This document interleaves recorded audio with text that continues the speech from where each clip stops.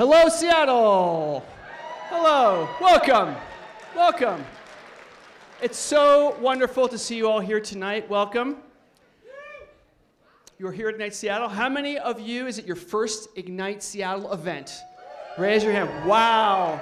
Fantastic. You have been lied to. This is not a good event. It is a fantastic event. Yes. How many of you have been to more than 2 Ignites? Excellent. Thank you very much. We know that you are the reason all the people who raised their hand for the first question are even in the room. So thank you. So my name is Scott Berkun. I'm your MC for the evening, and my first duty is to try to set up the room, make sure the room is up to training, up to level, up to the proper standard to support our speakers who have worked so hard. So I have a few little questions to ask you. First, stage right. How are you feeling tonight? Good. Excellent. The balcony, how are you doing? Way back there. Okay, you could use a little work, but you're outmanned, outpersoned by the rest of the room. I understand that. Stage left, how you feeling? Okay. I don't know, center stage, can you outdo stage left? All right. Well done. The joke as MCs is that stage center outnumbers all the other stage sides, so you kind of should win by default. So well done for you. Now, part of the tradition we have here at Ignite Seattle is that the MC for the event has to explain what Ignite is with an Ignite talk. So one other thing I need to do, actually. If you're near the front, I see 5 empty seats. Are those 2 seats empty? Anyone sitting there? Anyone sitting here next to you, Jen? No. So, the front row is a critical place if you are a speaker. You want active, lively, fun people in the front. So I have a free drink ticket for anyone who's willing to move forward to fill these empty seats. There's about 7 of them. Okay. Oh, what are you waiting for? It's whoa. Okay. I've gone past my safety zone. Move on up. You're too slow. Someone can beat them to it. This is like a game show. First person to get there gets the seat. All right. Wow. Okay. That is 1, 2, 3, 4, 5, 6, 7. No, there's one right there. Is one more seat? One more seat. Yes. Yes. Adam, can you help me out? Give them those tickets. Thank you, sir. Thank you. A few more tickets to give away. Here you go. You guys move forward. Oh, give it to them, please. You can take one as your tip. Fantastic. Did you get your ticket? We're out of tickets. I'm sorry. No, I'm kidding. We have one more. 2 more. Zach, can you help me out there? Okay, I'm going to move on now. One more. Zach, there's one more up front, please. Too late. Sorry. First come, first served. This, by the way, is an Ignite tradition. So what you want to do to game it is sit in the second row and wait for me to say this, and then move into the first row. So now, all of you first-timers, you are now insiders with insider knowledge. Okay, so now the first row is filled, so our audience gets an energetic connection with the crowd right away, and now it's time to begin the tradition of explaining Ignite as an Ignite talk. Are you ready for that? Get the show started? I am ready to. The central power behind family and society and civilization is storytelling. That's a belief that we all share here at Ignite. It's the thing, if you have a belief or a ritual or a tradition, behind those things are stories.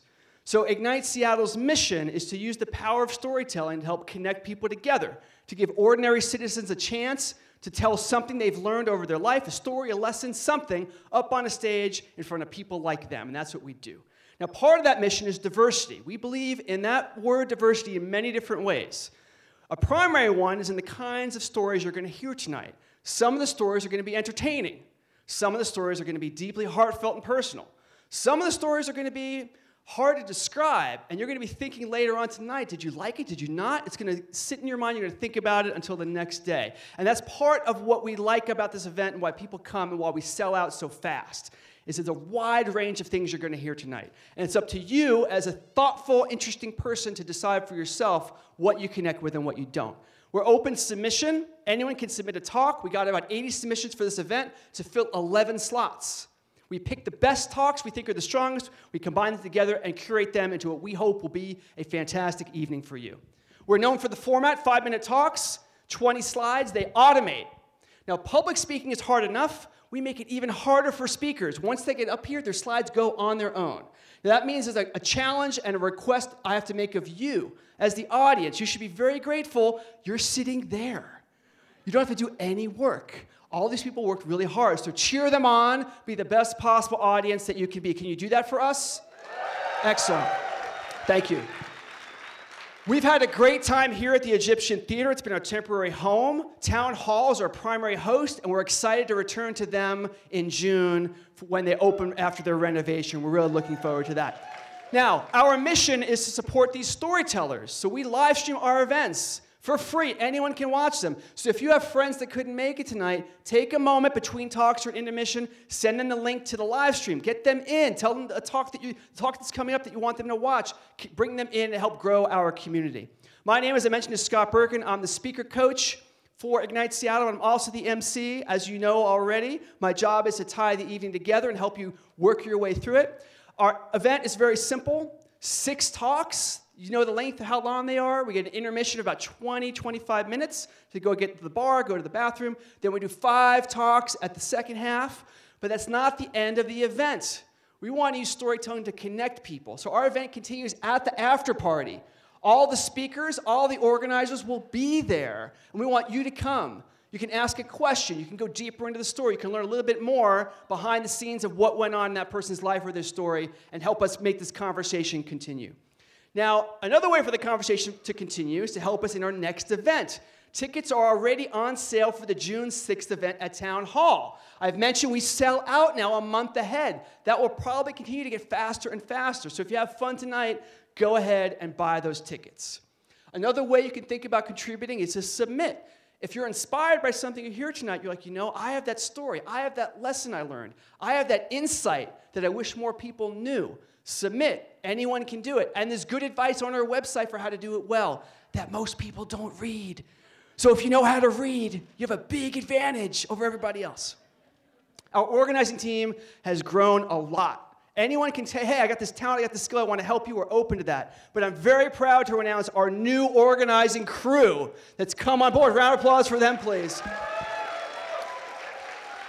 And that's part of why we have a bunch of announcements for you tonight for some new projects and things that we're doing that I think you're going to be excited about. Now, to make all this happen, we have a major sponsor, WeWork. They're one of the most popular co-working spaces in Seattle. And as an offer to you as part of their sponsorship, you as an Ignite Seattle attendee can get a week free of co-working space just by following that link. We hope you do that because what they do is cool. The Evergrey is our media partner. They do a fantastic daily newsletter about what's going on in Seattle. I subscribe. I dig it. You should read it too. Go up there and subscribe.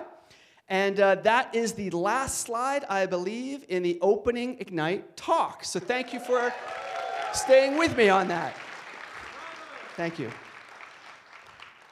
I may have made that look easy, but that was really hard. And I've done that before. These speakers have not. So I'm very excited to announce the next speaker, who's an Ignite alumni.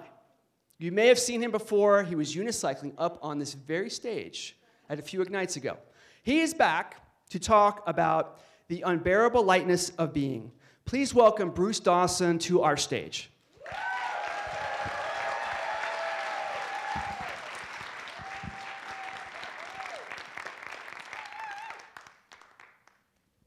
I'm here tonight to talk to you about the unbearable lightness of being. But not the classic Milan Kundera novel of love and adultery in Soviet-occupied Prague. Instead, I'm here to talk to you about the unbearable lightness of being carried to work. Now, you may well wonder, how is it that I ended up with 9 of my friends and neighbors carrying me to work in a homemade litter? It's a reasonable question. And it all starts because I'm lucky enough to live and work pretty close to downtown Kirkland. My commute is about 1.25 miles, and that gives me a lot of flexibility. I usually ride my bike, but if I feel like it, I can walk to work, or I'll jog, I might take the bus, sometimes I ride a unicycle, or I'll rollerblade. And that's 6 different commute methods without trying. And I thought to myself, well, how much commute diversity could I get if I tried? Could I do a different commute method every day for a month? And I'd wonder this out loud, usually at our Montreal office. And eventually my coworkers got tired of my empty commute bravado. And one of them finally said, "Assez parlé, fais-le," which roughly translates to, "Enough talk, just do it." And so I did, and thus was born the Commute Challenge.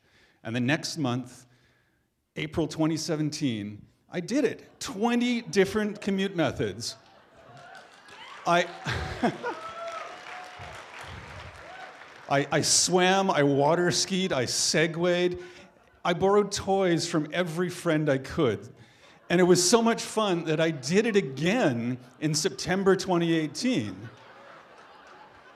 with 19 new commute methods never done before. It was so much fun. I did all these wonderful commute methods. I carpooled in a classic Citroen. I paddleboarded, went with a friend in a wheelchair, and I even walked to work in high heels. Okay, maybe wonderful is the wrong word for that last one. And people, when they found out about this, they were happy to come up with ideas. Oh yeah. Some of them were just way too dangerous. And a lot of them I thought, that sounds great, but there's no way that's gonna happen.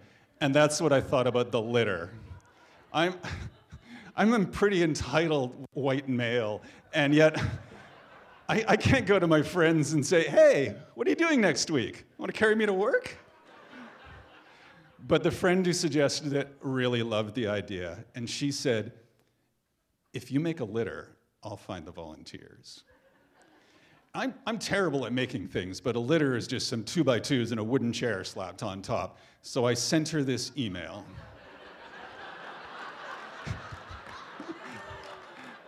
I was just trying to call her bluff. Like, I'd never thought this was gonna happen. I was the most surprised when all these people showed up in my house and started carrying me to work.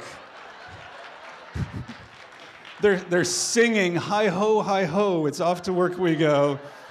And I'm wearing a toga and a laurel crown. It was amazing. They carried me the whole 1.25 miles, up 3 flights of stairs. It was terrifying. And then all the way into the cafeteria. They wouldn't put me down. It was crazy. And it was a month of amazing commutes. I mean, I flew to work 2 different ways. An electric skateboard. I sailed to work on a perfect sunny day, and yet, just because of the laughter and the smiles and all the community and camaraderie, there was no doubt that the litter carry was the best. I did 39 different commute methods over the course of these 2 months, and not one of them involved me getting in a car and driving to work by myself. So this brings me... This is the audience participation time, because this is your commute challenge. I know some of you not all of you, drive to work alone in a car. And I want you to think about your commute challenge of sometimes hop in a bus, a bike, or walk, or carpool. Everybody can carpool. It'll make your life more interesting, and it'll make the world a better place. So try that. I want to thank my wife and all the people who carried me to work, many of whom are here tonight. Yeah, I have the best neighbors. And if you want to see the awesome videos that I made celebrating this, tinyurl.com, Commute Challenge videos, or just search for #Commute Challenge. Thank you very much.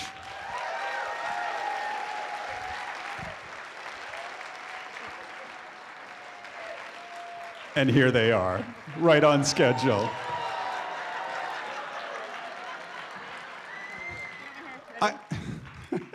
I don't walk anymore anywhere anymore. You got it, Devin? I told you. There were 8 of us before, right? There we go. You did it. Great job. All right, Bruce. Good job. The secret is Bruce has put on a little bit of weight. since all that, it's all good, fantastic. So our next speaker, keep things moving along. Yeah. It's a good sign when they get applause before I've said a single thing. I love it. Next up is Miss Kyla Yee talking about dating tricks from a former dominatrix. Please welcome her to the stage.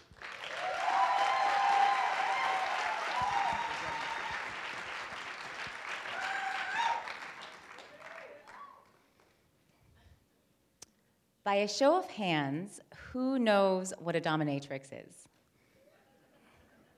Okay. For those of you who might be envisioning a scene from Pulp Fiction or 50 Shades of Grey right now, I'm going to invite you to put those ideas to the side for the next few minutes. And for those of you who don't know, a dominatrix is a professional dominant who's paid to create a safe space for people to explore their kinks and fetishes free of any judgment or shame. So, in my 12 years as a dominatrix, I discovered some surprising and unexpected parallels between the worlds of BDSM and dating. And so tonight, I'm going to give you 4 tips that apply both in the dungeon and in the dating world. So, tip number 1, play. I would offer people a BDSM sampler platter if they were new to this world. So they could come in and they could try a little bit of bondage, a little bit of spanking, a little bit of nipple torture or puppy play. Because how could you possibly know what you like unless you try it? Play is something that we as adults don't do nearly enough of. And it's how we learn about ourselves, each other, and the world. So, play. Tip number 2, know and honor your boundaries. I'd have clients come up to me and say, "Mistress, you can do anything you want to me." And I'd look at them and be like, "Really? Anything?" And they'd be like, "Yes, anything." And I'd be like, "All right, well, in that case, you pay me, and I'll sit and text my friends for a couple hours so I ignore you." And all of them were like, "Maybe not that, mistress, but anything else." And so I'd be like, "All right, well then, in that case, I'll put on my Doc Martens, and I'll stomp on your balls for a couple hours." And then most of them would be like, "Oh, not that either, mistress, please." Boundaries are how you define who you are, and they teach other people how to treat you. If you don't have boundaries, then other people decide what they are for you, and you might not like what they choose. So, know and honor your boundaries, and only allow people into your life who respect them as well. Tip number 3, be really honest about who you are and what you want. I once had a client come to me who was very nervous to share his interests because he'd been rejected by past partners and called a freak by an ex-girlfriend. I asked what it was, and he explained he was into wham, which stands for wet and messy play, also known as splashing. I never tried it before, so I told him to come on in. He shows up at my dungeon doorstep with 2 huge blue and white coolers. He comes in, he sets them down, he opens it up, and he starts taking out pies. Vanilla cream pies, chocolate cream pies, lemon cream pies, all these pies, and he lays them out really neatly, and then he goes and kneels in the middle of my dungeon, and I pick up a pie and walk up to him, and I wind up, and I smashed him in the face. And then I double pied him, and at that moment, I discovered I really love smashing pies into somebody's face. If you haven't tried it, you totally should. So the thing is, he was rejected by past partners for that, which is great, because why wouldn't you want to be with anyone who doesn't love, accept, and honor you exactly as you are? So be really honest about who you are, because the right people will be drawn closer, and the wrong ones will be repelled away. Finally, my last tip, don't assume. If you assumed that you already knew everything there was to know about professional domination and BDSM, then you wouldn't have space to hear the story about my dom friend in San Francisco, who once a month flies to New York City to see her client, takes a cab to his doorman building, takes an elevator all the way up to the penthouse suite, walks straight into his bedroom, sits down by his bed, reads him a bedtime story, tucks him in, kisses him on the forehead goodnight, and then she leaves. If you assumed that the world of BDSM and pro-domination is all about whips and leather and chains and nipple clamps, you'd be right. It can involve those things, and it can also involve a lot of love. I'm deeply grateful to the world of BDSM and pro-domination because I discovered deeper levels of intimacy and healing that I didn't realize were possible. I got to experience men respecting my no. I remembered how to play. I learned to know and honor my boundaries, to be really honest about who I am and what I want, and to not assume. And yes, these are all tips that apply in the dungeon and in dating, but really, they're reminders for me about how I want to live my life. And maybe they can be reminders for you too. Thank you.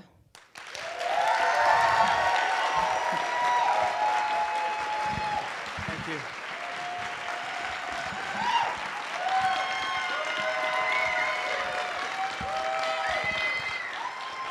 Wow.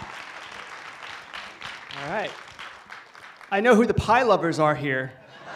You're the one standing up. That's all right. Everybody likes pie. It's good. There's a writer named Studs Terkel who had this central belief that it was frontline workers, people who cook your food, people who serve your food, people who drive your buses, that have a lot of insight into humanity and what's important. And our next speaker has a story that lines up with that. Andrew Spink is going to talk about intersections, what Uber has taught him about humanity. Please welcome Andrew to our stage.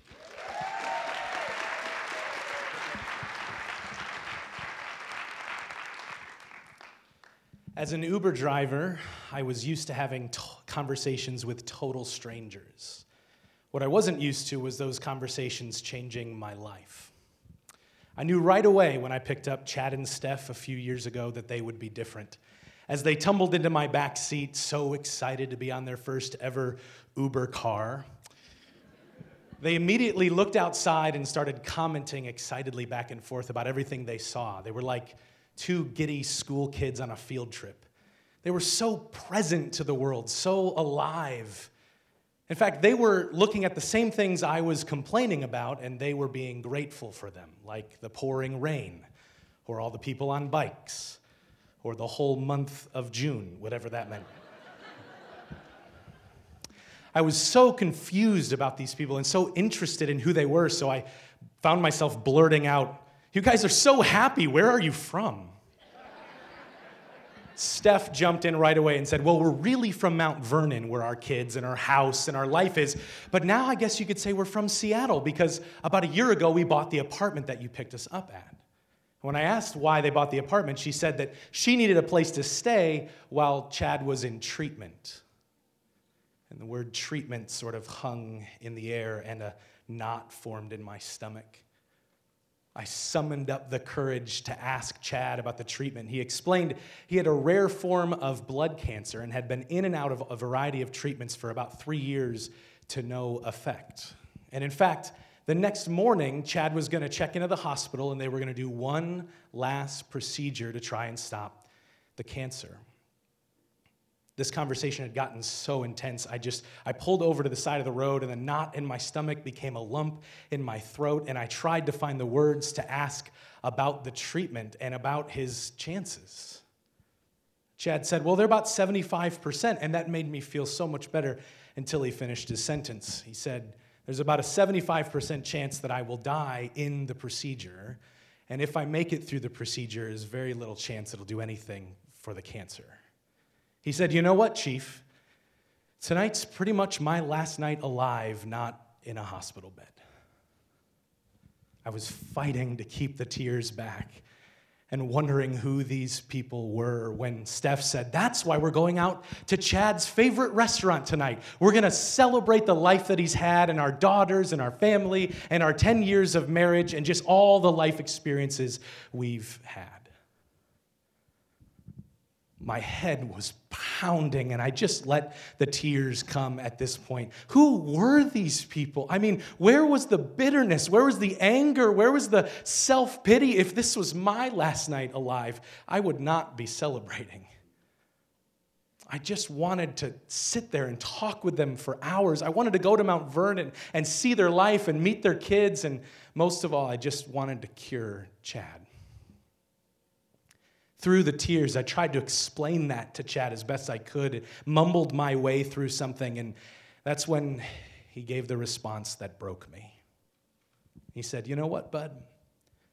I wouldn't trade my life for anyone's." I drove the last few blocks in total silence, trying to see through my tears, wondering how I was supposed to say goodbye to these total strangers. And a minute later, as I'm hugging them on the sidewalk in the pouring rain, I knew this conversation would change my life. I began to think, what does it take to live like that? What does it take to have that amount of gratitude and presence and fullness to the way you live your life? Maybe it takes suffering of that magnitude to do it. I don't know, but I knew that I had to try. And as I stand here tonight, I just can't help but think that what if we all tried? What if we treated every conversation like it had infinite potential? What if we treated every moment like it was full of possibility? What if we were grateful for the things that we complain about? Maybe then when it's our turn to suffer, we'd be able to say that we wouldn't trade our lives for anyone else's either. And maybe that the way that we suffer, maybe we might change somebody else's life the way that Chad and Steph have changed mine. Thank you very much.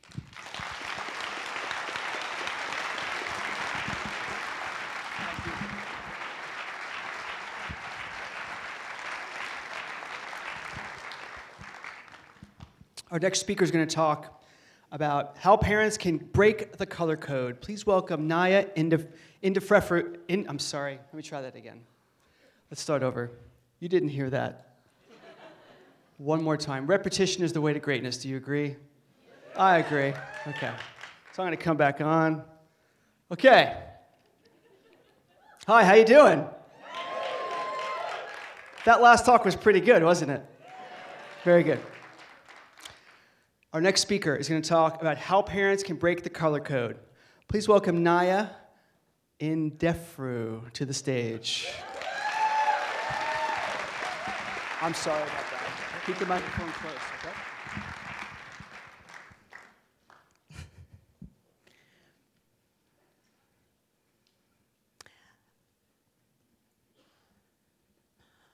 When my daughter was about 1.5 years, we started teaching her how to count. I'd say 1, she'd say 2, I'd say 3, she'd say 4, I'd say 5, she'd say 6. You get the picture. And we kept doing that until she got to 20. And we were really excited. And then my dad comes over, and I was like, "Dad, Zolani can count to 20. He's like, "Yeah, let's hear it." So Zolani looks at her grandpa and goes, 2, 4, 6, 8. And with each number, I cringe. And I look at my dad, and he has the same look. But then when he looks at her, he's smiling. And she gets to 20, and they're celebrating, and I'm like, oh my. And my dad was an educator. He taught in university, he taught in high school. And so I say, "Dad, how do we fix this?" He said, "You can't teach her to count by asking her to fill in the blanks. You have to teach her to repeat after you." It was a very important lesson. One of the first things kids learn in school are colors: red, black, white, yellow, and their numbers and everything else. When my son started going to school, he said, "Mommy, why are we called black when we're brown? And why is she called white when she looks peach? And then we had to go to this church where they sang a song calling kids red, yellow, black, and white. Who were the red kids?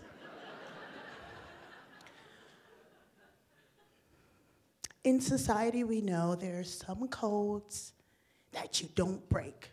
There's that auntie's house you go to and you have to take off your shoes. And there's Thanksgiving when you must eat that awful thing, right? As kids grow, they learn the code that we teach through our interactions with them. We don't have to say it, but they're learning. My kids are learning the color code, and I'm on a mission to break the code. Typically, this beautiful lady at the bottom of the slide is aspirational. Our family has traveled across the globe. In Africa, Asia, that's the standard of beauty. My daughter looks at me and says, I want my hair to be straight, Mommy. And my son says, Mommy, why is my skin darker than yours? When my daughter was born, she was a shade or two darker than I am. And people who love me, in my family, my friends, looked at my daughter and said, I wish your daughter was as fair as you are. Within the same culture, same race, there are nuances that black and white are not always black and white, right? Skin color is social, it's cultural, it's historical when we say black and white. This is my family and friends close and dear to my heart. And we all look different, all shades of brown and melanin. And these are the people who help form the conversations we have with my children. On a recent trip, I was at the airport and a cute little girl, little white girl with ponytails, her bag was right next to me. And she was paralyzed and would not come to me to pick up her bag. And her brother looked at me and her mom did, and she was apologetic. And her brother came and took the suitcase and walked away. And I smiled and I said, that was an opportunity, like these beautiful ladies in this picture, to have a color conversation. Like my dad said, don't skip, have them repeat after you. What are your children repeating after? Have a color conversation. Thank you.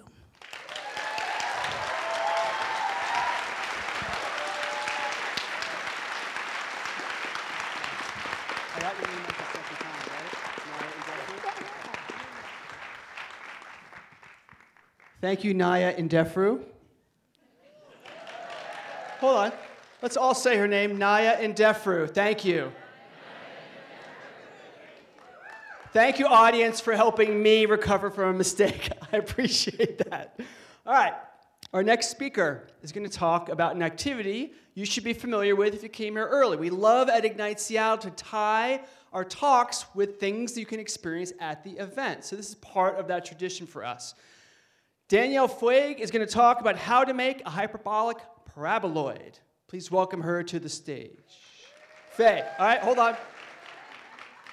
This is one of those nights for me.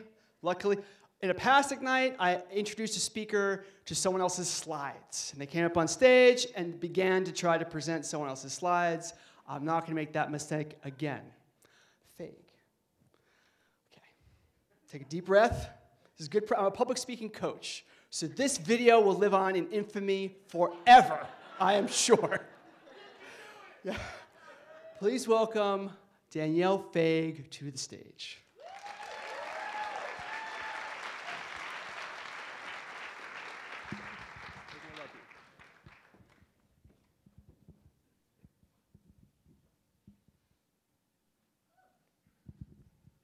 Hi, I'm Danielle Feig, and I'm going to teach you all how to make a hyperlock paraboloid. Show of hands, how many of you participated in the origami activity before we started or have done origami before? Wow, that's quite a few of you. I learned how to do origami when I was in 1st or 2nd grade, got a pack of origami paper, and followed the lame 2D instructions that some of you guys try to follow out there. This is me with the hyperbolic paraboloid. That's what I'm teaching you how to make. It's a square that's folded 16 times on each of 4 sides. And I'm gonna walk you through. You start with a square piece of paper. Ideally, it's colored at least one side besides white. Bigger the better. I recommend an 8x8 or 9x9. If you don't have that, use a piece of printer paper and make it into a square. From there, you end up folding one point to the other to create a triangle, open it back up and make a triangle the other direction. You'll end up with an X. And once you have an X, you end up folding all of the outside edges to the middle, creating a smaller square. The key here is you don't want to go outside of your triangle quadrant. So when you crease, you only crease to the outside edge of that triangle. This will create a smaller square inside. What we're doing the whole time is creating 16 smaller squares using mountain and valley folds. That's all you need to know how to make a hyperbolic paraboloid. You could also look at it as an accordion fold. That's really what it's called in origami terms, though. So once you make one square on the inside, you keep folding to the middle and make more squares. So this time you're gonna make 4. You take the outside edge, you fold it to the first crease that you have, and then you mountain fold it till you get to the middle. So you alternate mountain and valley folds. And it'll look like this after you've done the mountain and valley folds to the middle to create your 4 squares total. That's including the piece of paper as the outside square. And making these takes 20 to 30 minutes because of all the little folds. If you don't have that kind of patience at this point, you could just turn it into a pinwheel, and you could give it to, your friend or a kid, and they'll enjoy that, and no one will ever know that you decided to give up. In case you really do want to finish making it, from the 4 creases on each side total, you then double it to 8. Again, you take the outside edge, you fold it to the first crease, you mountain fold to the next crease, and then you mountain and valley fold till you get to the middle. The key is never go outside of your triangle quadrant. So this is me finishing up the 8 folds on each side.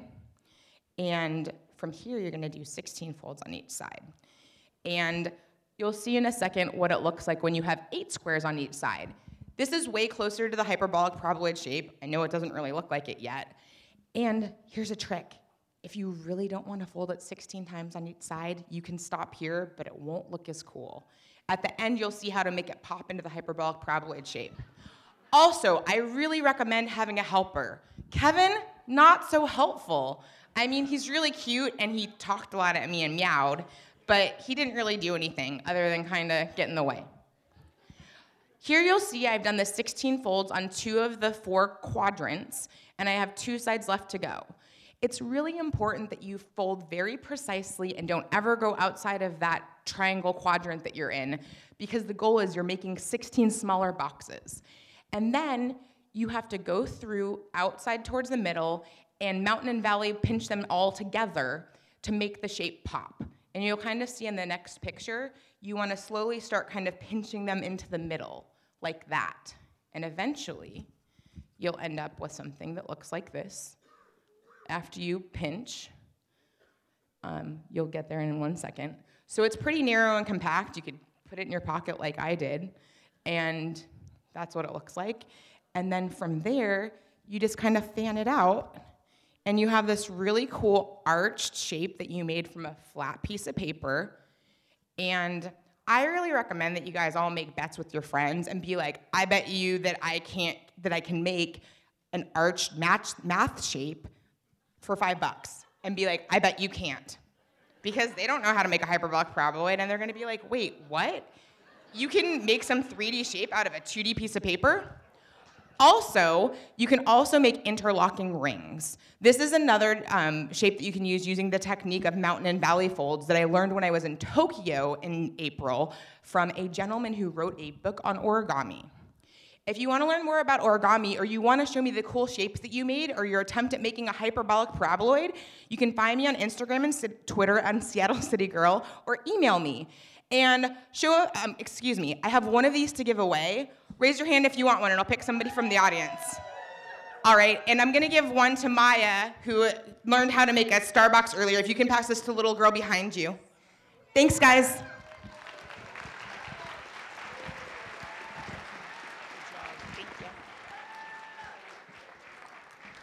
So how many of you came early and did some origami before the show started? Raise your hand. Was it fun? Yes, so that will continue at intermission. So if you're now inspired by hyperbolic paraboloids, or you want to make something a little easier, at the break, which is coming up after our next talk, just head over there after you get a drink and you'll have a fantastic time. Now, as far as names go, I have an advantage for the next one because she is an Ignite alumni. She was actually married up on the Ignite Seattle stage, which is a fantastic story to ask people who've been to previous Ignite events about things that go on the stage that are adventurous and ambitious. And speaking of adventure and ambition, her talk is related to that theme. Tay Phoenix is going to talk about civil disobedience, a beginner's view. Please welcome Tay to the stage.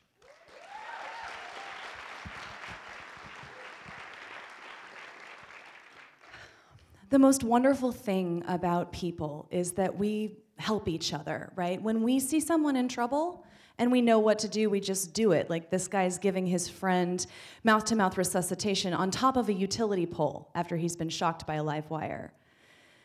The hard part is when we see someone who's in trouble and the thing that's hurting them is a little bit more abstract or systemic than a live wire. We kind of freeze up and sometimes tune out from the problem. What we're really struggling with in our society right now isn't a desire or a lack of desire to help each other. It's an inability to make that helping impulse scale to systemic issues. And that's what the long tradition of organizing and protesting and getting arrested is about. So the first time that I was ever arrested was last summer with the Poor People's Campaign.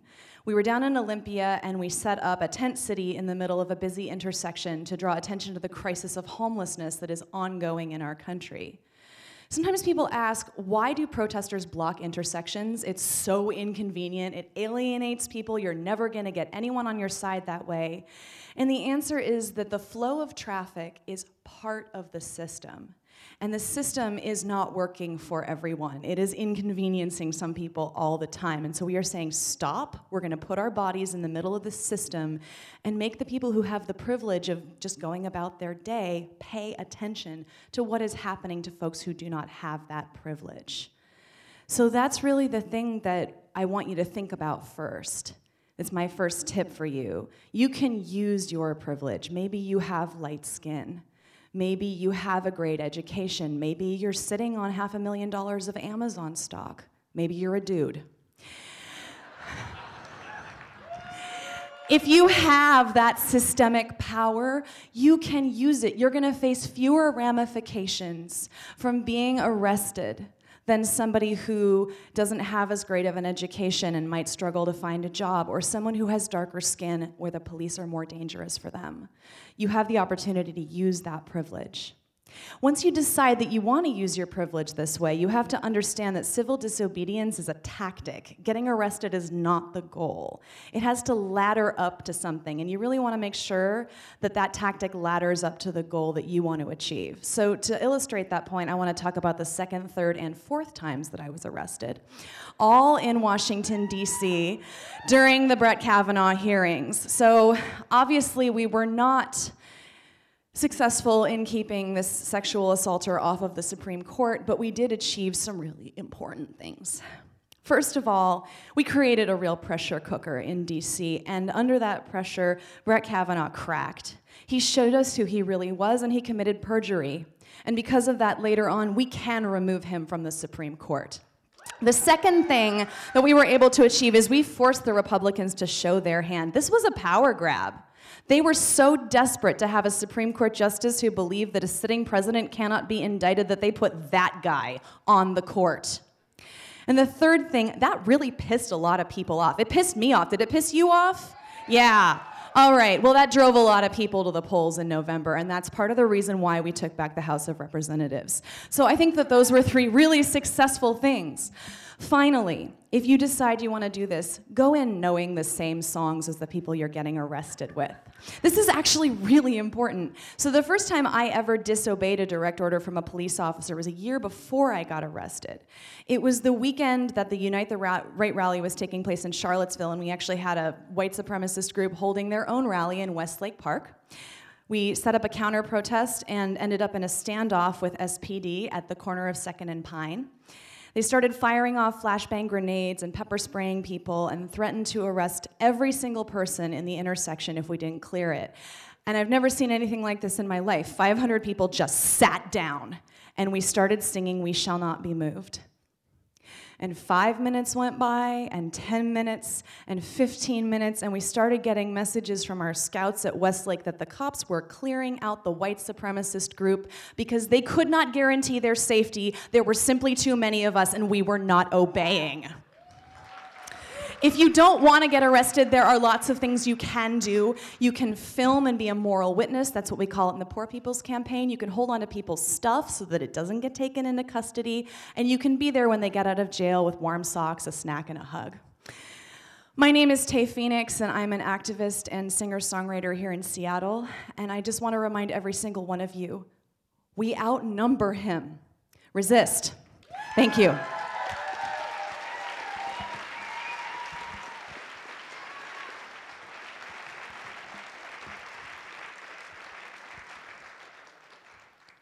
They're running on their way to be civilly disobedient in the lobby, which is another activity we may have, origami/civil disobedience. How are you feeling? We're almost done with the first half.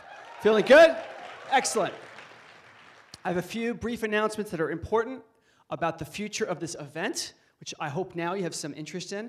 The first thing, I want to thank an organization called The World is Fun. Now, The World is Fun? Yeah, all right. The World is Fun has been our fiscal sponsor. We are an all-volunteer organization, and The World is Fun is an organization that helps all volunteer organizations. And they've been our fiscal sponsor, which means all the donations we get from sponsors and other people, they help us, they hold that money for us, and allow us to access it. But we have taken a big step for Ignite Seattle, which is a 10-year-old organization that has big ambitions for the future. That as of this week, we have become a 5013C organization ourselves,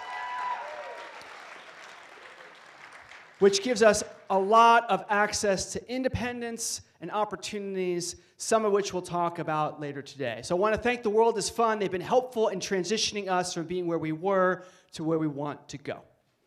My second announcement, those photos you saw of all the speakers, what'd you think of those? Were those nice? Yeah, pretty cool. That's a new thing for us. And we have a new volunteer organizer to thank, and her name is Melinda Hurst-Fry. Is she around, Melinda? Hey! Right up front. She's a fantastic example of the spirit of Ignite. We are all organizers. We're all volunteers and organizers. And all of you who are there, maybe there's a skill or talent you have that you think we don't know about yet, that we could use. We want you to reach out to us. And she's a great example, very recent example of a way to help improve this event and highlight our speakers. Now, the third announcement I have for you has to do, well, I'm going to introduce someone to the stage who's going to explain what this is about. But let me introduce him in a very clear and honorable way. Events like this often don't last very long. Volunteer organizations have high attrition rates. People are excited to start them, but eventually they become these tasks that have to be done that are like chores, that are the heartbeat of making events work, that a lot of people aren't willing to put in the time to do. So this event was started by Brady Forrest and Bray Pettis in 2006, and one of the people who was there was a guy named Brian Zug. And Brian Zug did a lot of the work that was core to making the event work that didn't get that much attention. He was not the MC for the event. He was not the person whose name went on the letterhead, but he was the person who made sure, event after event, that there was a core, intelligent, thoughtful presence validating what was going on. And that's part of what wanted me to become part of this event. What made me want to be a speaker coach and eventually the MC and one of the main organizers. So I'm going to invite Brian Zug to the stage, who's going to tell you a story about another organizer. Please welcome Brian to the stage. Thank you. So I want everybody to look way up there in the corner. There's a guy named Adam Weigel. Weigel, come down here to the stage, please. I'm going to tell you a little bit. So I showed up as the guy. I was hanging out in Seattle around 2005. I didn't know a lot of people. I had a background in Flash development. Remember Flash? And video. And I was like, hey, have you guys heard about this YouTube thing? I think it might be, like, video on the internet might be a thing. And so Brady Forrest, when he started Ignite, needed some help with video. I showed up at that very first event. We recorded it. We put the videos online. Word started to spread. So we I've helped with video originally. And at Ignite 15 in 2011, in the summer, I found a guy to help me with video because I was tired of editing and doing all the videos by myself. And I convinced a guy, hey, we might be able to start a business together and work on videos. And one of our main things that we do sort of as a volunteer thing is to help out Ignite Seattle. So I invited Adam Weigel. Adam, come up on stage, please. So since, where do you want me to be? Right there. Since Ignite 15, which is like 24 Ignites ago, that's a lot of Ignites ago. That's over 350 videos ago, plus videos ago. This guy started helping out, doing a lot of the behind-the-scenes work that for the last probably 4 years, like his videos are online before you go to sleep the night of Ignite, right? Incredible turnaround, incredible dedication. This is Adam's last night leading video for us. He's gotten a really cool new gig. He lives in Tacoma now. He didn't used to. And so he's been commuting up here for the last like 3 or 4 years or more to do this for us. And we just wanted to give him a really big Ignite thank you. So Zach made our very own Ignite plaque. Thank you, Adam Weigel, for your dedication and support. Love Ignite Seattle. So give him a big thank you. Thank you all. Yeah, we appreciate you. I haven't either. Yeah. All right. A major problem we have in life is when we deal with people where there's conflict. Conflicts are the difficult part of relationships at work or in families. And we're going to have a talk by an insider to help us be better at dealing with those situations. Alexander Theo Harris is going to talk about convincing people, an attorney's guide to negotiation. Please welcome him to the stage.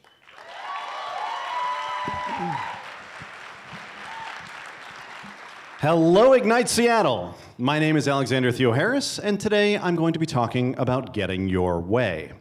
As you may know, your way is the best way, but sometimes other people haven't realized that yet. I'm here to help you correct that. I'm a business attorney. I negotiate deals all day long, but whether it's for $500,000 in your business sale or convincing your friends to go to Thai food for the 3rd night in a row, the same principles apply. You've probably heard a lot of truths. Always give the first number. Stay silent until they give the first number. Learn the names of their friends and family and refer to them often. There's no one thing that will always work, and anyone who tells you otherwise is lying. Except me. I'm going to tell you 3 things that always work because they open doors. And the more doors you have open in a negotiation, the easier it is to find a path to success. Number 1, collaborate first. Collaborating first means working with the other parties to find an amicable solution. It's not just to be nice. If you come out of the gate, bright green, Hulk smash, and then try to back down, you're just waving that white banner.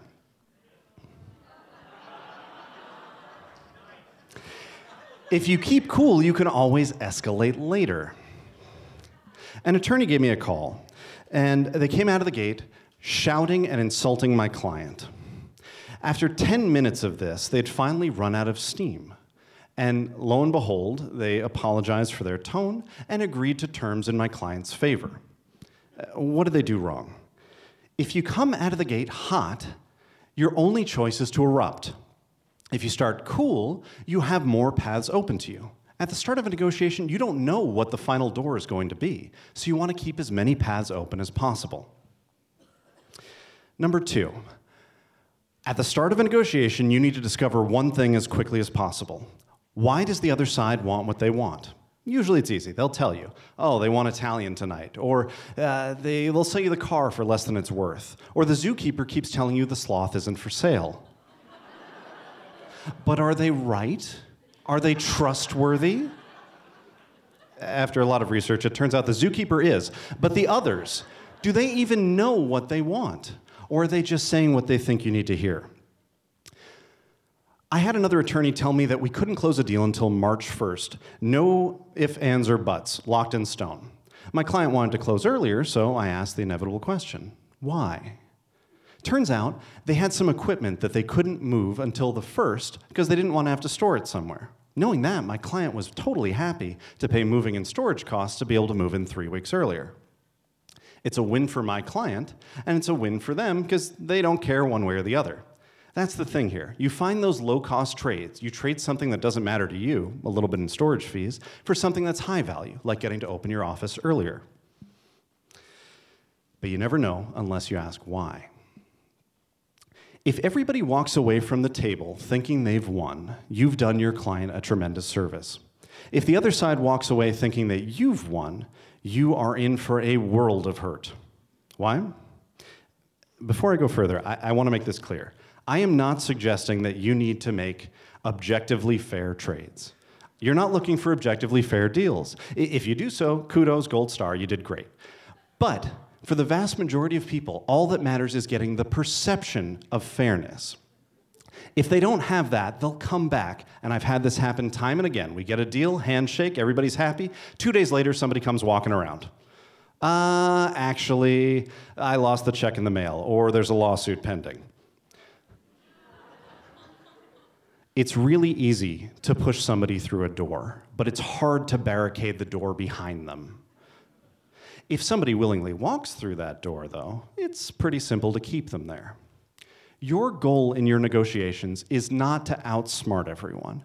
Your goal is to look around the table and see everyone with their thumb on the scale and convince them that they are pushing hardest. If you do that, everyone walks away happy and you have a deal locked in stone. So 3 things. 1, collaborate first. 2, ask why. And 3rd, everyone wins or you lose. Use all 3 on your next negotiation, whether it's divvying up startup equity or deciding what you're doing later tonight. I'm Alexander Theo Harris. You can find me online at apexlg.com or on Twitter at satire. Thank you for listening, and I wish you all the best in your next negotiation.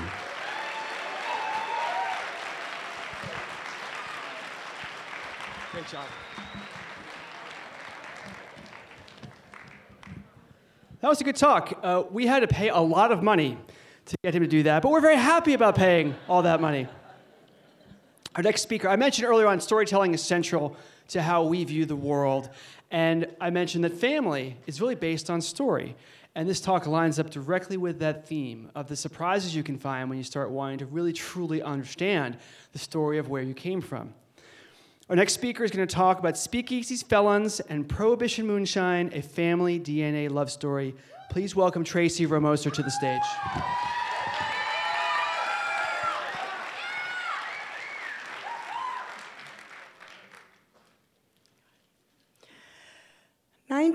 Let's go back 90 years to a bungalow in Flint, Michigan, my hometown.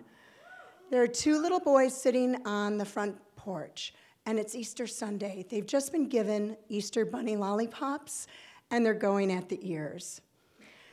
The youngest little boy looks out, and he sees a line of cars coming toward them, and he notices they're police cars. They're coming to his house. Well, this isn't a surprise because the night before, the same police officers were in their basement with their girlfriends. But today, it was a raid.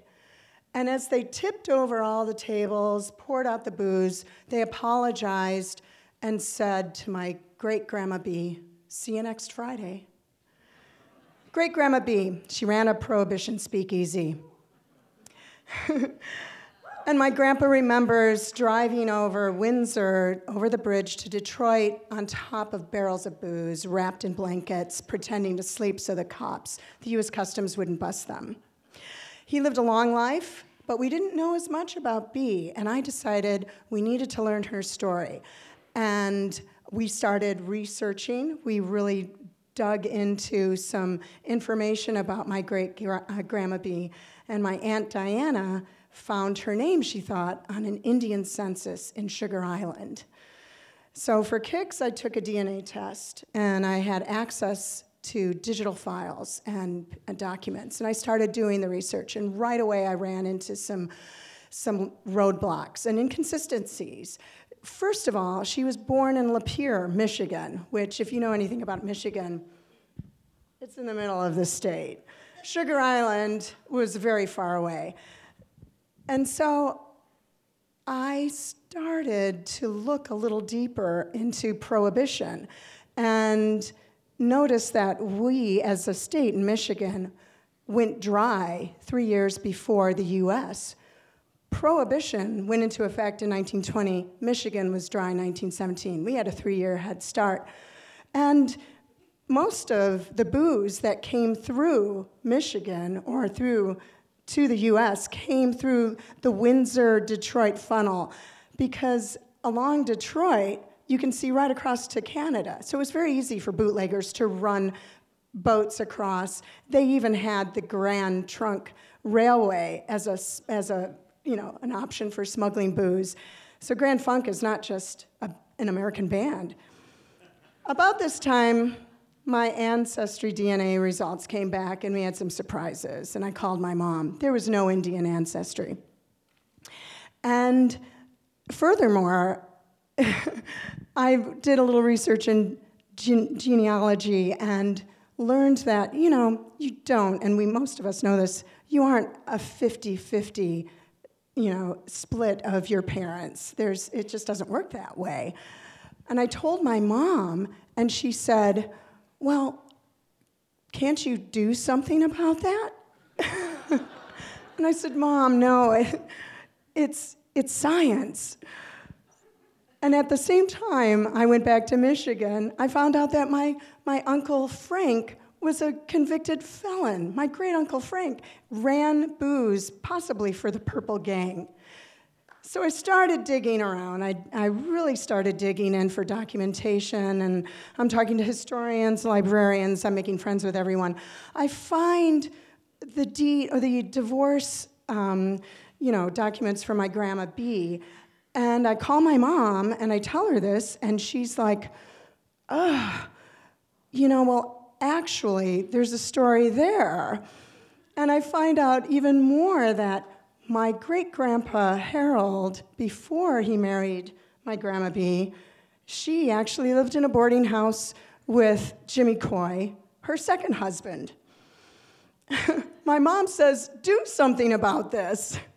And I went to bed that night kind of upset. And I'm thinking, and all of a sudden it occurs to me, my family on both sides were involved with the same activities at the same time, doing the same things. What if they bumped into each other? Maybe that's the story. And I decide to start writing longhand. And I wrote my first draft of a book. I called my mom, and I told her, and she said, there you go. So I'll leave you with one last fact. The first state to repeal prohibition, Michigan.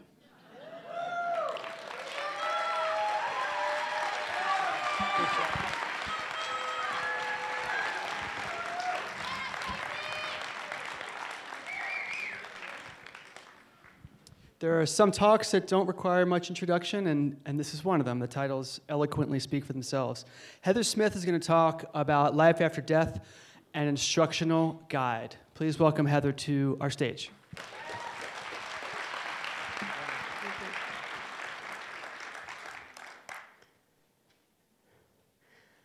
Some people say you only live once, and the truth is we live every day, and we often forget that. On July 25th, 2017, I was leaving my office early for a dentist appointment. Later that day, I was going to launch the startup I've been working on for the last 2 years. I was so excited, and all of a sudden, a guy making an illegal turn mowed me down in a crosswalk. Everything went white, and the last thing I remember for several minutes was seeing underneath his car and thinking, I'm gonna die. I'm an outlier. The reason you don't hear much about pedestrian versus car accident survivors is because most of us don't make it. Those of us who do are so consumed with trying to resume our lives that we don't have time to talk about it, or we're too traumatized. The other reason my experience is different is that most of these accidents happen when it's dark, in unmarked intersections or areas with no crosswalks. The place I was hit was clearly marked. There were signals that tweeted at you. It was a bright, sunny day. I even made eye contact with the guy who ran over me, and he later told the police he saw me, but he was in a hurry. The extent of my injuries was staggering. My life changed forever that day. I couldn't dress myself, I couldn't bathe, I couldn't cook, I couldn't clean, I couldn't brush my own hair. If I hadn't had the financial resources to pay for my own care, I would have been institutionalized. I had a traumatic brain injury. I had issues with memory and cognitive function. I still have PTSD. I had months to sit and think about what it really meant to be alive. When you're in bed, you get a lot of time to think. And I realized that the two most important words and most often misused words in the English language were yes and no. At first, people are really supportive. Your friends show up, your colleagues rally around you, and then the visits stop after about a year. I realized the importance of yes and no, and I'd love to tell you that that came to me really quickly, and I forged bravely ahead. The truth is I was terrified. I experienced tremendous self-doubt, and there were a lot of days where I wondered if I would be better off dead. But even though I'd been told I might never make a full recovery, I refused to accept that. I vowed that once I had my physical strength back and my cognitive function, I was gonna flip yes and no. Too often, we say yes to the wrong things and no to the wrong things. We say yes to jobs that are unfulfilling. They pay our bills, but they leave us feeling empty. We say yes to social engagements with people who drain our energy. They wouldn't be there in our hour of need. Why do that? We say no to the wrong things as well. We say, oh, someday I'll take that vacation. Maybe I'll study a martial art or learn another language. None of us gets a guarantee that we have tomorrow. So I made some big changes.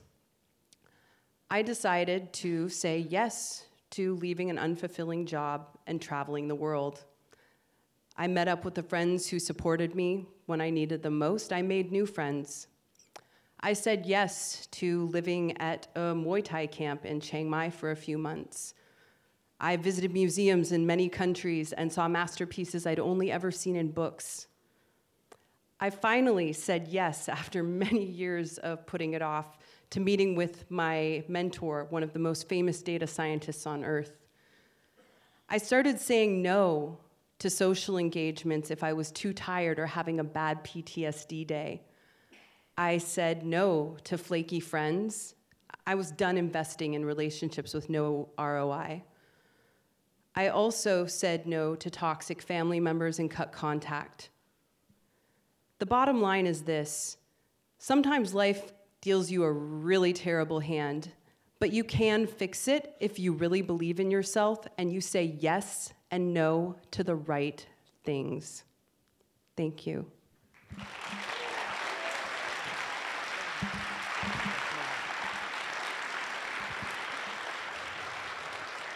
So first, thank you, Heather. Tay mentioned this in the opening of her talk. She talked about responding to people who need help, and it's a choice that we all make. She talked about privilege, but it's a choice we all make in our ordinary lives. When do we stop to help and do something? And so there's a part of her story that I have a special thing to share with you. So there was a person who was the first to respond after the accident happened, and he's actually here. His name is David Rhoda, and he's right here up front. Could you stand up, David? Thank you. Can I just share real quick? So, Dave, I didn't know that. I have no memory of this. I learned when I heard the witness statements. Dave pulled his truck into oncoming traffic to keep the guy from running and to prevent other people from running over me. He selflessly put his own safety on the line and pulled me out from under the car. This is the first time I've seen him, and Dave, thank you for being here tonight, and more than anything, thank you so much for what you did, because if you hadn't, I more than likely wouldn't be standing here today. So thank you. Thank you.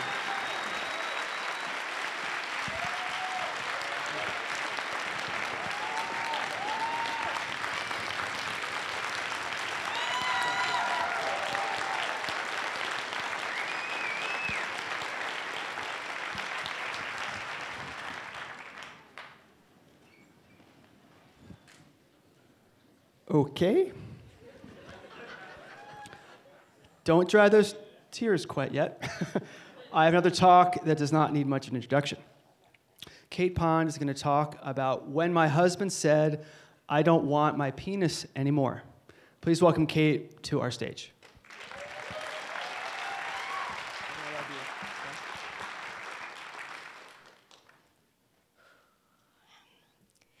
It's important for me to tell you that this is my story from my perspective. These are my feelings and my opinions.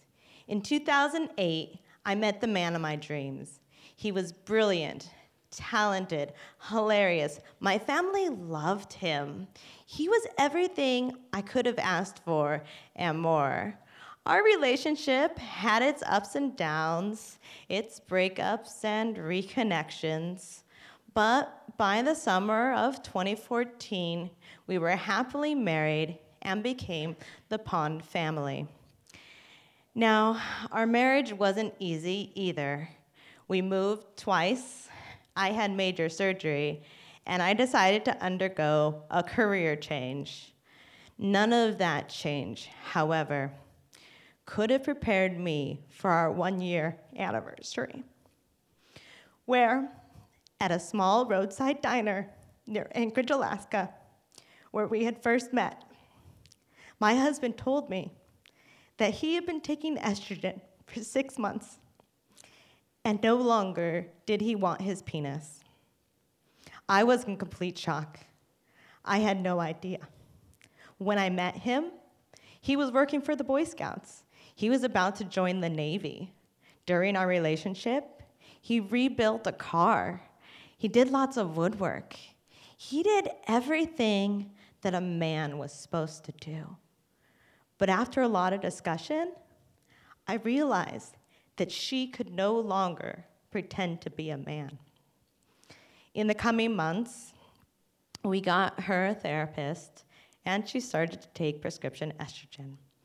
This was a really hard time for me because I really desperately wanted to celebrate her and her courage to move forward and to become who she was supposed to be.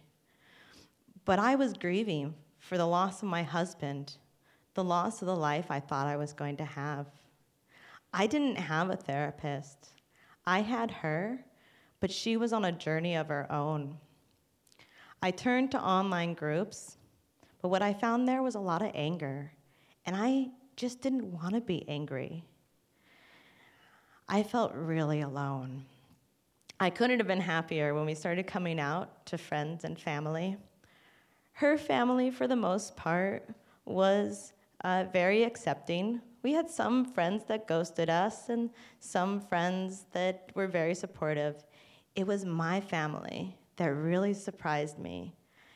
I don't know if they saw my grief and followed suit and just missed all the other emotions I was having, But I didn't need to hear that my life was going to be so much harder if I stayed with my wife, or that my wife is a liar, or that I would find a better man. All I needed was for them to sit with me and support me and tell me that no matter what decisions I made moving forward, that they would support me in that. I got a therapist. I'm so glad that I did, because I really thought things were moving forward and things were getting better. So I decided to really pursue my career change, and that meant moving to Seattle. But when the time came to move to Seattle, my wife realized that it was too much change for her. She had too much change coming up in her life, and she couldn't make the move. She felt that I had left her, and I fell into one of the deepest depressions I've ever experienced. And it wasn't until I finally found a therapist here in Seattle that I started to realize that I needed to love myself. I needed to figure out what I wanted and what I needed in order to move forward. I reached out to friends. I surrounded myself with things that I thought might make me happy. And I started doing mantras. I am worthy. I am enough. I am strong. I am loved.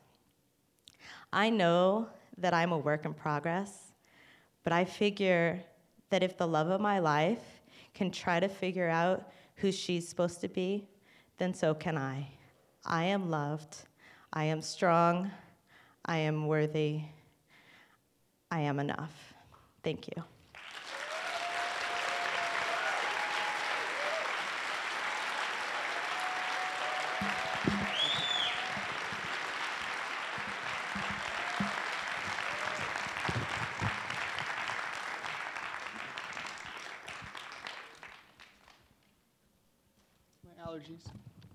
It's my allergies.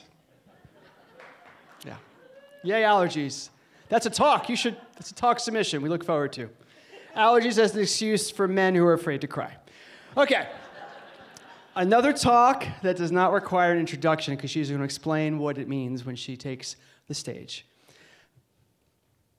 Nicole Verkeilen is going to talk about Run, Forest Stump, Run. Please welcome our last speaker of the evening to our stage.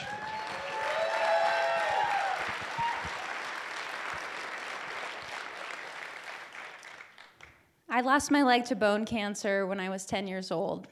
And I remember that first summer, after my last chemotherapy treatment, after I'd finally beaten cancer, all I wanted to do was just play in the water with my friends. But I was shocked to realize that my prosthesis wasn't waterproof. And this was the only prosthesis that my insurance would cover. So my parents quickly wrote into insurance to see if we might be able to get me a waterproof prosthesis. But the claim was immediately denied, saying that having access to a prosthesis that was waterproof was a convenience item for an amputee. As I got into middle school and high school, I started playing sports competitively. And with this added activity, my prosthetic foot kept breaking down. So my parents looked at me again and said, Nicole, let's see if we can get you one of those running blades, the same running blades that I had seen all over the media with our Paralympians and our veterans coming home from war. But again, the claim was denied, saying that having access to a prosthesis built to run was not medically necessary. But I didn't let this stop me, because being an athlete was a core part of my identity, and it was something I loved to do. And so I started setting my goals even higher. I started doing 5Ks and 10Ks and half marathons and triathlons, and I even started coming in first in my age group. But with this added training and these extra miles, my rest of my body started to overcompensate for my prosthesis, and I was left with debilitating back pain. After 16 years of being told no, I had finally had enough. And that's when I realized I wasn't the only one, that there were countless other amputees just like me, 2 million amputees in the United States who are also systematically being denied access to the appropriate prosthetic technology to be physically active and to just live our lives. And that's when I realized that I needed to do something about it, and that I wanted to help be a voice for change. And so I did what any millennial would do. I quit my job, started an Instagram account, and decided to take on a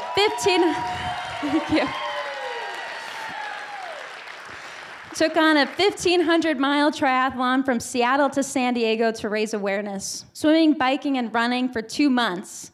I recruited my mom, my partner Natalie, and my friend Kathleen, and we called our journey Forest Dump. I knew I had the athleticism to make it to the finish, but the biggest question was whether or not my only prosthesis would survive the journey. Our journey didn't start out according to plan. The first 5 days, Seattle at that time had overcome this major heat wave. We were biking 100 miles a day in 100-degree weather. Then we got to the Columbia River Gorge where we were scheduled to swim across, and the Eagle Creek forest fires had taken over, but we decided to swim it anyway. And then when we got to the Oregon coast, as we were going 30 miles per hour downhill, my partner Natalie slammed on her left-hand brake, went end over end, landed on her shoulder, and into the emergency room. Despite separating her shoulder, she was back on the bike in 10 days. Then we finally got into a groove as a team, and we ran through the redwood forest. I swam underneath the Golden Gate Bridge in a swim called the Shark Fest swim. We biked over the Bixby Bridge in Big Sur, California. We scaled nearly 65,000 feet of elevation. Mile after mile, our bodies got stronger and stronger, but my prosthesis got weaker and weaker, to the point in Southern California where it finally broke. I was devastated, but I wasn't new to disappointment. Once again, my prosthesis had not lived up to my dreams. Luckily, a manufacturer came to the rescue and donated a new one so that we continue the journey to San Diego. And that's when the most incredible moment of my life happened. I was called up on stage at the Challenge Athletes Foundation's biggest event of the year, and they donated me my very own running blade.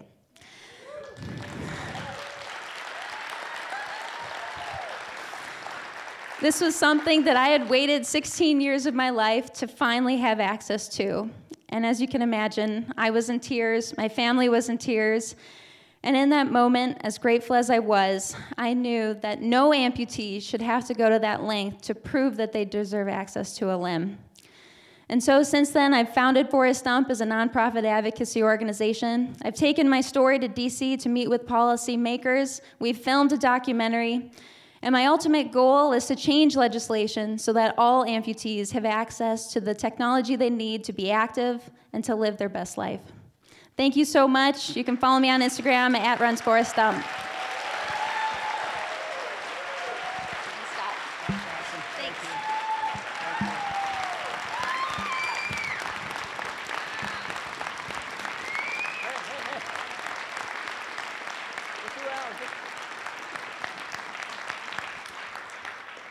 Part of I failed as a speaker coach of when you're getting a standing ovation to notice that it's happening. It's all on video. You'll be able to watch it later. So we're at the end of the evening. A couple of short things before you go, so please pay attention. First thing, there's many people involved in making the event you experience tonight. First, I'd like all of our speakers, if you spoke tonight, please stand up. All speakers, if you spoke tonight, stand up. A round of applause for all of them, please. For all of them. Thank you. You can stay up, stand up, stand up. All of our organizers and volunteers, please stand up. Organizers and volunteers. Thank you. You can all sit down now.